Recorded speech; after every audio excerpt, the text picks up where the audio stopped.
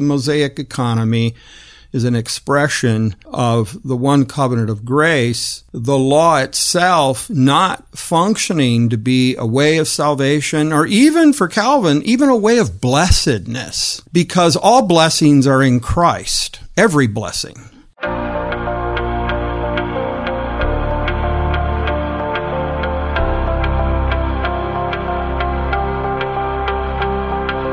Welcome to Mid-America Reformed Seminary's Roundtable Podcast, a broadcast where the faculty of Mid-America discuss everything from Reformed theology, cultural issues, and all things seminary. This is episode 96. I'm your host, Jared Luchabor. Thank you for tuning in. In the study of biblical and systematic theology, students of Scripture learn about the covenant of grace, wherein the Lord freely offers unto sinners life and salvation by Jesus Christ, requiring of them faith in Him that they may be saved, and promising to give unto all those that are ordained unto eternal life His Holy Spirit, to make them willing and able to believe. That's how the Westminster Confession of Faith puts it.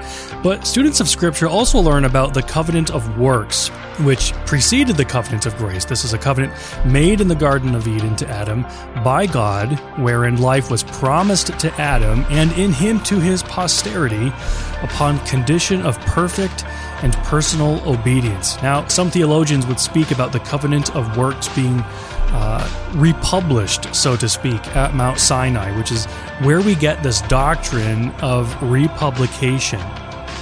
But what exactly does this entail? What do we make of this doctrine of republication? Well, joining the podcast for the next few weeks to tackle this are Old Testament professor Reverend Andrew Compton, who you'll hear on Zoom, Dr. Marcus Miniger from the New Testament department, and Dr. J. Mark Beach to give a historical theological perspective on all this.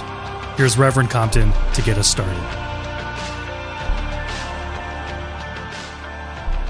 Well, welcome to Roundtable. We're going to begin a series of three podcasts just looking at this issue of the republication of the covenant of works in the Mosaic economy. Now, I know that's something of a mouthful. It's something that some of our listeners will be very aware of, but I bet a number of people will not. But we thought it might be valuable to talk through this issue a bit and just help us understand kind of what the contours of this discussion are, what it entails, what are some strengths, what are some weaknesses.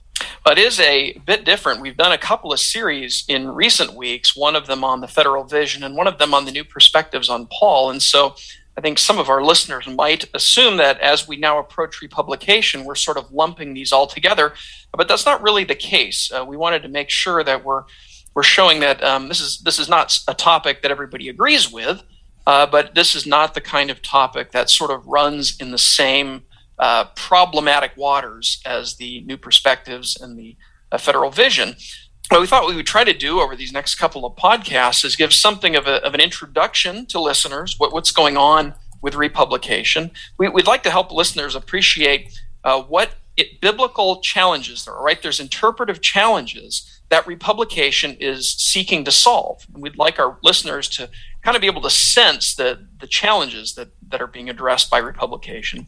We'd also like to discuss how republication really has offered some helpful clarification to questions like typology, questions of the periodicity of redemptive history.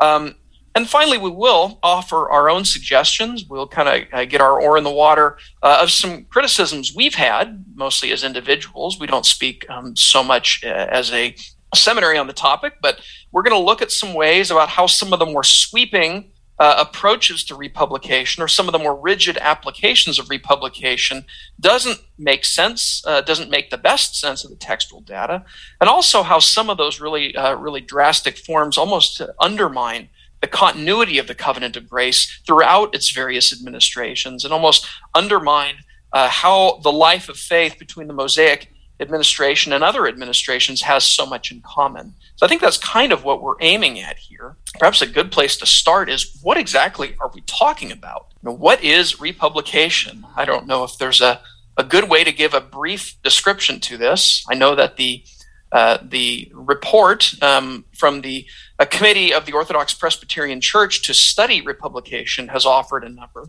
But I tried to think through how can our average listener, maybe who's not a minister, who's not been following all the podcasts or reading all the blogs or reading all the books on this topic, how should we word it to them? Let me throw this out here, brothers, and you can see if you think this is helpful or if you want to add anything to it. I can't think of a way to do this very concisely, but republication relates chiefly to the Sinai covenant or the Mosaic covenant, and it refers to the way in which some theologians view the mechanism by which Israel retains life in the promised land, and they see that mechanism, as it were, as stemming from a republishing or a reenacting of the original covenant of works, but now with Israel as a nation instead of with Adam as an individual and as a federal head. And even that's a mouthful, I know, but I think listeners probably should note that word republication and think of the word republish, right? A publisher has a book, a different publisher comes along, picks it up, and republishes that book. So that's the same idea. The idea is that at Mount Sinai, in some way, the legal mechanism of the covenant of works was brought over and now applied toward retention of the land for Israel.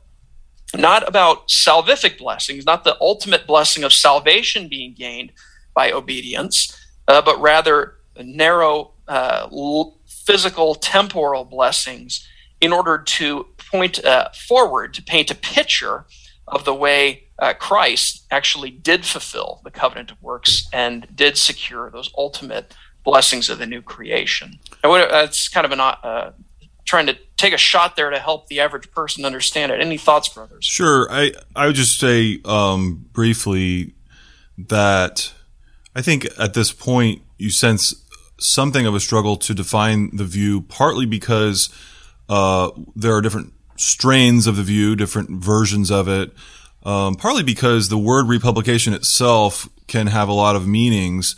And so, you can republish something simply by restating that Adam had been under a covenant of works, right? That would be to restate the fact that Adam in the garden was under a covenant of works, but usually something much more than that is meant. It's not simply restating that. It is more the other word that you used, Andrew, reenacting or putting back into force in a particular way, putting the covenant of works back into force for Israel in some sense. And that's actually the language that's often used, in some sense. So in some sense, Israel was underneath a covenant of works. Now, how that is the case and whether that's the case, specifically, the way in which that should be explained or whether that's even the most useful language, that's sort of the debate. But in some sense, Israel is being treated on the basis of or in relationship to their works in a way that's similar to what was happening for Adam, and then the assumption is dissimilar to what happened for Abraham on the one hand or us in the New Covenant period on the other, right? So that's sort of the topic in general, and then exploring that, fleshing that out is where the debates occur. And then I would probably add at this point that historically the debate among the Reformed on the issue of republication of the covenant of works within the Mosaic economy doesn't exactly trace out with the modern discussion. The modern discussion is very much related to Israel finding retention in the land, flourishing in the land, as postulated by this republication view through works, obedience to God's law. Whereas the historic discussion was a bit broader, simply how do you figure and how do you ascertain the meaning and function of the Mosaic economy, the Mosaic covenant, within the Abrahamic covenant of grace, the eternal covenant of grace, and then specifically how that relates to the fulfillment of the promise in Christ in the New Testament. And of course, Galatians 3 was a passage that figured rather prominently in that discussion as well. So even historically among the Reformed, there's at least 4 distinct views on this question, maybe 5, and maybe with the modern discussion, maybe there's 6 views. 6+, we start moving into a whole bunch of other things. And Marcus earlier even mentioned that different ways even people holding to a republication view might articulate things. And the OPC Study Committee, for example, divided between what they called a substantive or substantial republication, and noting that even within those who would hold to a substantial form of republication, there's a number of ways they express that. And they decreed that those are, or stated those are not in accord with the theology of the Westminster Standards. Whereas on the other hand, there are these administrative republication approaches, and there's a range of those people who recognize that, as you mentioned earlier, Marcus, too, in some sense, that language, this plays out in the sense that it's a typological reenactment or a typological pointer toward that posits analogies between how Israel retains the land and how Adam was to secure eschatological blessing and how Christ did indeed secure it. So there's a number of different ways this does get debated. And in fact, the interesting thing is that even at least the OPC report looks at Meredith Kline himself. We'll say it just a bit more because I think Kline is a big reason we're having the discussion. And even gives two very different readings of Kline, recognizing that Kline had some, to add to Mark your 6+ views, Kline had some idiosyncrasies and some places where he didn't seem entirely clear, such that people can take some very different readings of him. It seems that in recent years, this discussion has come up more, and I think that's given some people in our churches the assumption that republication is just part of a completely de novo discussion, something brand new that just kind of came over the past and we've never seen before. But as Mark was just mentioning a few moments ago, there has been a long question of wrestling with the role of the Mosaic covenant relative to the Abrahamic, relative to the covenant of grace. But it does seem with the work of Meredith Kline, there has been something of a resurgence of scholarship devoted to this question. Now, Kline was focused on a few polemical issues that I think he seemed to bring this formulation to bear upon. For example, the dealing with theonomy. Kline felt that this was a good answer to hypercontinuity of theonomy between the civil laws of the Mosaic period and the New Covenant. And so this Kline and others have mustered in service of that. Also with regard to Norman Shepherd and the way Kline was speaking to some of those issues, and Daniel Fuller and such, Kline felt that this was the best way to promote the active obedience of Christ. And so he was using it in there. And I think it's an important point to reflect on a little bit is that in a general way, I think all of us here in the podcast and in the seminary would very much appreciate and agree with at least most, if not all, of the goals on account of which Kline and others formulated the republication thesis. Just to put a sharper point on one of those that you mentioned, Andrew, highlighting and defending the importance of the active obedience of Christ, to flesh that out, if for those who aren't totally familiar with that language, it's essentially saying that we have a crucial distinction that Christ and Christ alone has merited through his life our righteousness. He has brought about our righteousness by his actively obeying the law, and he has guaranteed then our justification and our salvation in a unique and distinct way as our covenant mediator, so that because he bore the penalty due for our sin under the covenant of works, and because he merited all righteousness, again, underneath the law, we, by grace and not by works, receive a declaration of righteousness. And so that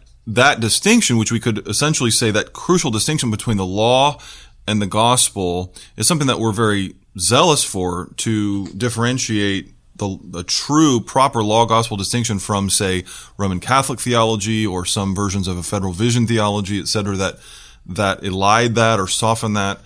So we strongly agree with those sentiments, the goals underneath, on account of which this is being articulated, the republication thesis, I think the question comes up, questions, is this the best way? Is the republication doctrine, particularly a more recent republication doctrine of Klein or those who have followed in his footsteps, is it the best way to accomplish those goals? Does it provide the most clarity? Does it produce other problems, etc.?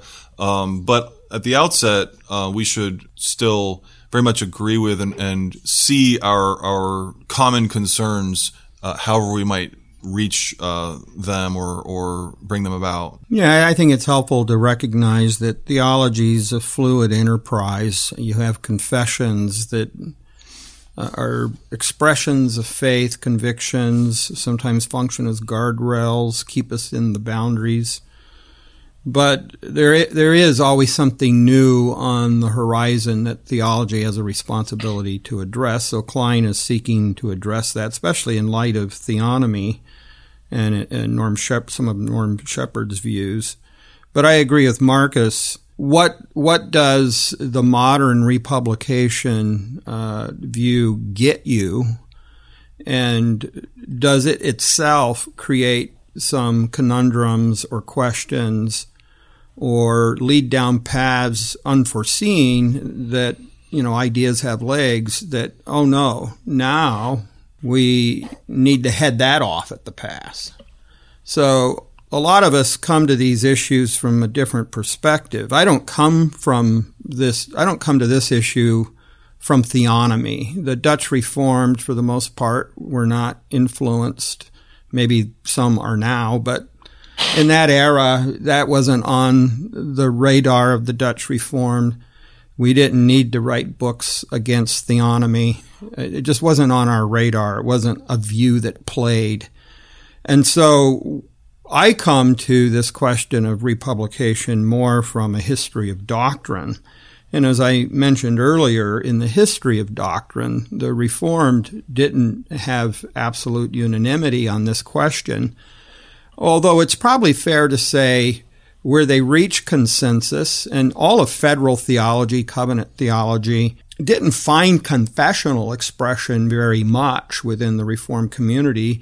But of course, the chief and great exhibit of it would be in the Westminster Standards. But even that document's going to hedge on how far to press various aspects of federal theology, including this question of republication. But what would be clear is that it asserts and affirms that there's different administrations of the one covenant of grace, and that's a very Reformed view, that there's a unity, there's a oneness to the covenant of grace throughout redemptive history, from the mother promise in Genesis 3 on through its absolute fulfillment and to the maps and to the Bible, the end of the Bible, to the maps. But when you get among the Reformed, Calvin articulates, I think, is the first big Reformed theologian who's gained status and helped us with this question. And he's very much that the Mosaic economy is an expression of the one covenant of grace, the law itself not functioning to be a way of salvation, or even for Calvin, even a way of blessedness, because all blessings are in Christ. Every blessing there is a Christ-wrought blessing. So what Calvin argues is that the law, as it's set forth in the Mosaic economy, is in fact nothing wrong with it. Law is always law. Law always sets demands, but law is good. Law is holy, righteous, and good. If God saves people, why wouldn't he have them live according to his holy, righteous, good will? But Galatians 3 and that whole foil, that law-gospel antithesis, isn't an antithesis between gospel is good, law is bad, but it's an antithesis of seeking as sinner to fulfill the law and thinking you're up to the task as a sinner, versus looking in helplessness to Christ, to God, to his grace in Christ, for this remedy. And so Calvin's there gives you a kind of foundation, and that's a very short analysis of some of what Calvin says. But as federal theology developed and this became debated, what you ended up with was with a small number, a very minority number of Reformed theologians who ventured to say that the Mosaic covenant is, in substance, a covenant of works. Then you had many others who premised something rather distinct from that it was a mixed covenant. That is, it was partly a covenant of works, partly a covenant of grace, but in no sense, so let's make sense, in what sense? Certainly not in substance is it a covenant of works. Still other more prominent theologians argued for a version of it as a subservient covenant to the covenant of grace. That is, its function was actually to work toward and help all the covenant members within the Mosaic economy live out of God's grace by seeing the futility of their efforts to obey the law. But the dominant view, and these all get parsed, and it would take us too far afield to try to go through all the ins and outs, but the dominant view is that the Mosaic economy, the Mosaic covenant, was in substance part of the covenant of grace. What's important about that language is when you talk about the substance of a thing, you're talking about that which it is, without which it wouldn't be what it is. You're talking about its essentiality. And what they argued is that the Mosaic economy, in its essentiality, in its internal truth, to use the words of Francis Turretin, a Reformed theologian back when, in its eternal truth, it is in substance. What it is part of the covenant of grace. Because that same economy, Mosaic economy, with the Ten Commandments and the demands of the law, you find grace preceding law. You find deliverance from bondage before any obedience is offered. You find being brought forth from bondage before they have done anything. And you find deliverance even when they're not very faithful. So it's a grace. And then, of course, within that whole business of the Mosaic economy, you have all the Levitical laws, the priesthood, the sacrifices, all pointing ahead to Christ. And these are all gospel promises. So, I mean, those were the dominant views. Some, like the Amyraldians, posited a third covenant. It's a third kind of covenant. And so forth. But within this broad historical discussion, where I think every Reformed person wants to land, is that there's one way of salvation through redemptive history, only one way of salvation, and that is through Jesus Christ. And so where Klein's views relative to a works principle leading to land blessing and fulfillment and flourishing in the land, I think this gets debated precisely at the point that I mentioned earlier from Calvin. Oh, but I thought even back then all blessings are finally grace blessings in Christ. And so but we can talk about that. But to take a step back, as soon as you get into this issue of the Mosaic covenant is in some sense, and I'm going to ask what sense, certainly not in substance. That's clever. Yes. As soon as you get into that kind of question, then you also have to ask the question, well, what's your conception of the covenant of works? And now you're supposing that the Reformed, especially modern Reformed discussion, all agree on that. And so the reason some of this gets rather uncomfortable among brothers in Christ who share the same confessional heritage is that we're not sure we're speaking the same language when we talk about covenant of works, talk about merit within the covenant of works, talk about reward within the covenant of works, and therefore when you transfer that over to a republication in the Mosaic covenant as a kind of, sort of, in some sense, some legalistic application within that covenant. Well, how does that all parse out? And so that's why we have discussions like this. Well, there's the introduction to republication. Next time our faculty examines the biblical data that some in this theological field use to support republication. For more episodes, you can find us on our website at midamerica.edu/podcasts and wherever you listen to your favorite shows. Be sure to search for and subscribe to Mid-America Reformed Seminary's Roundtable. I'm Jared Luchabor. Till next time.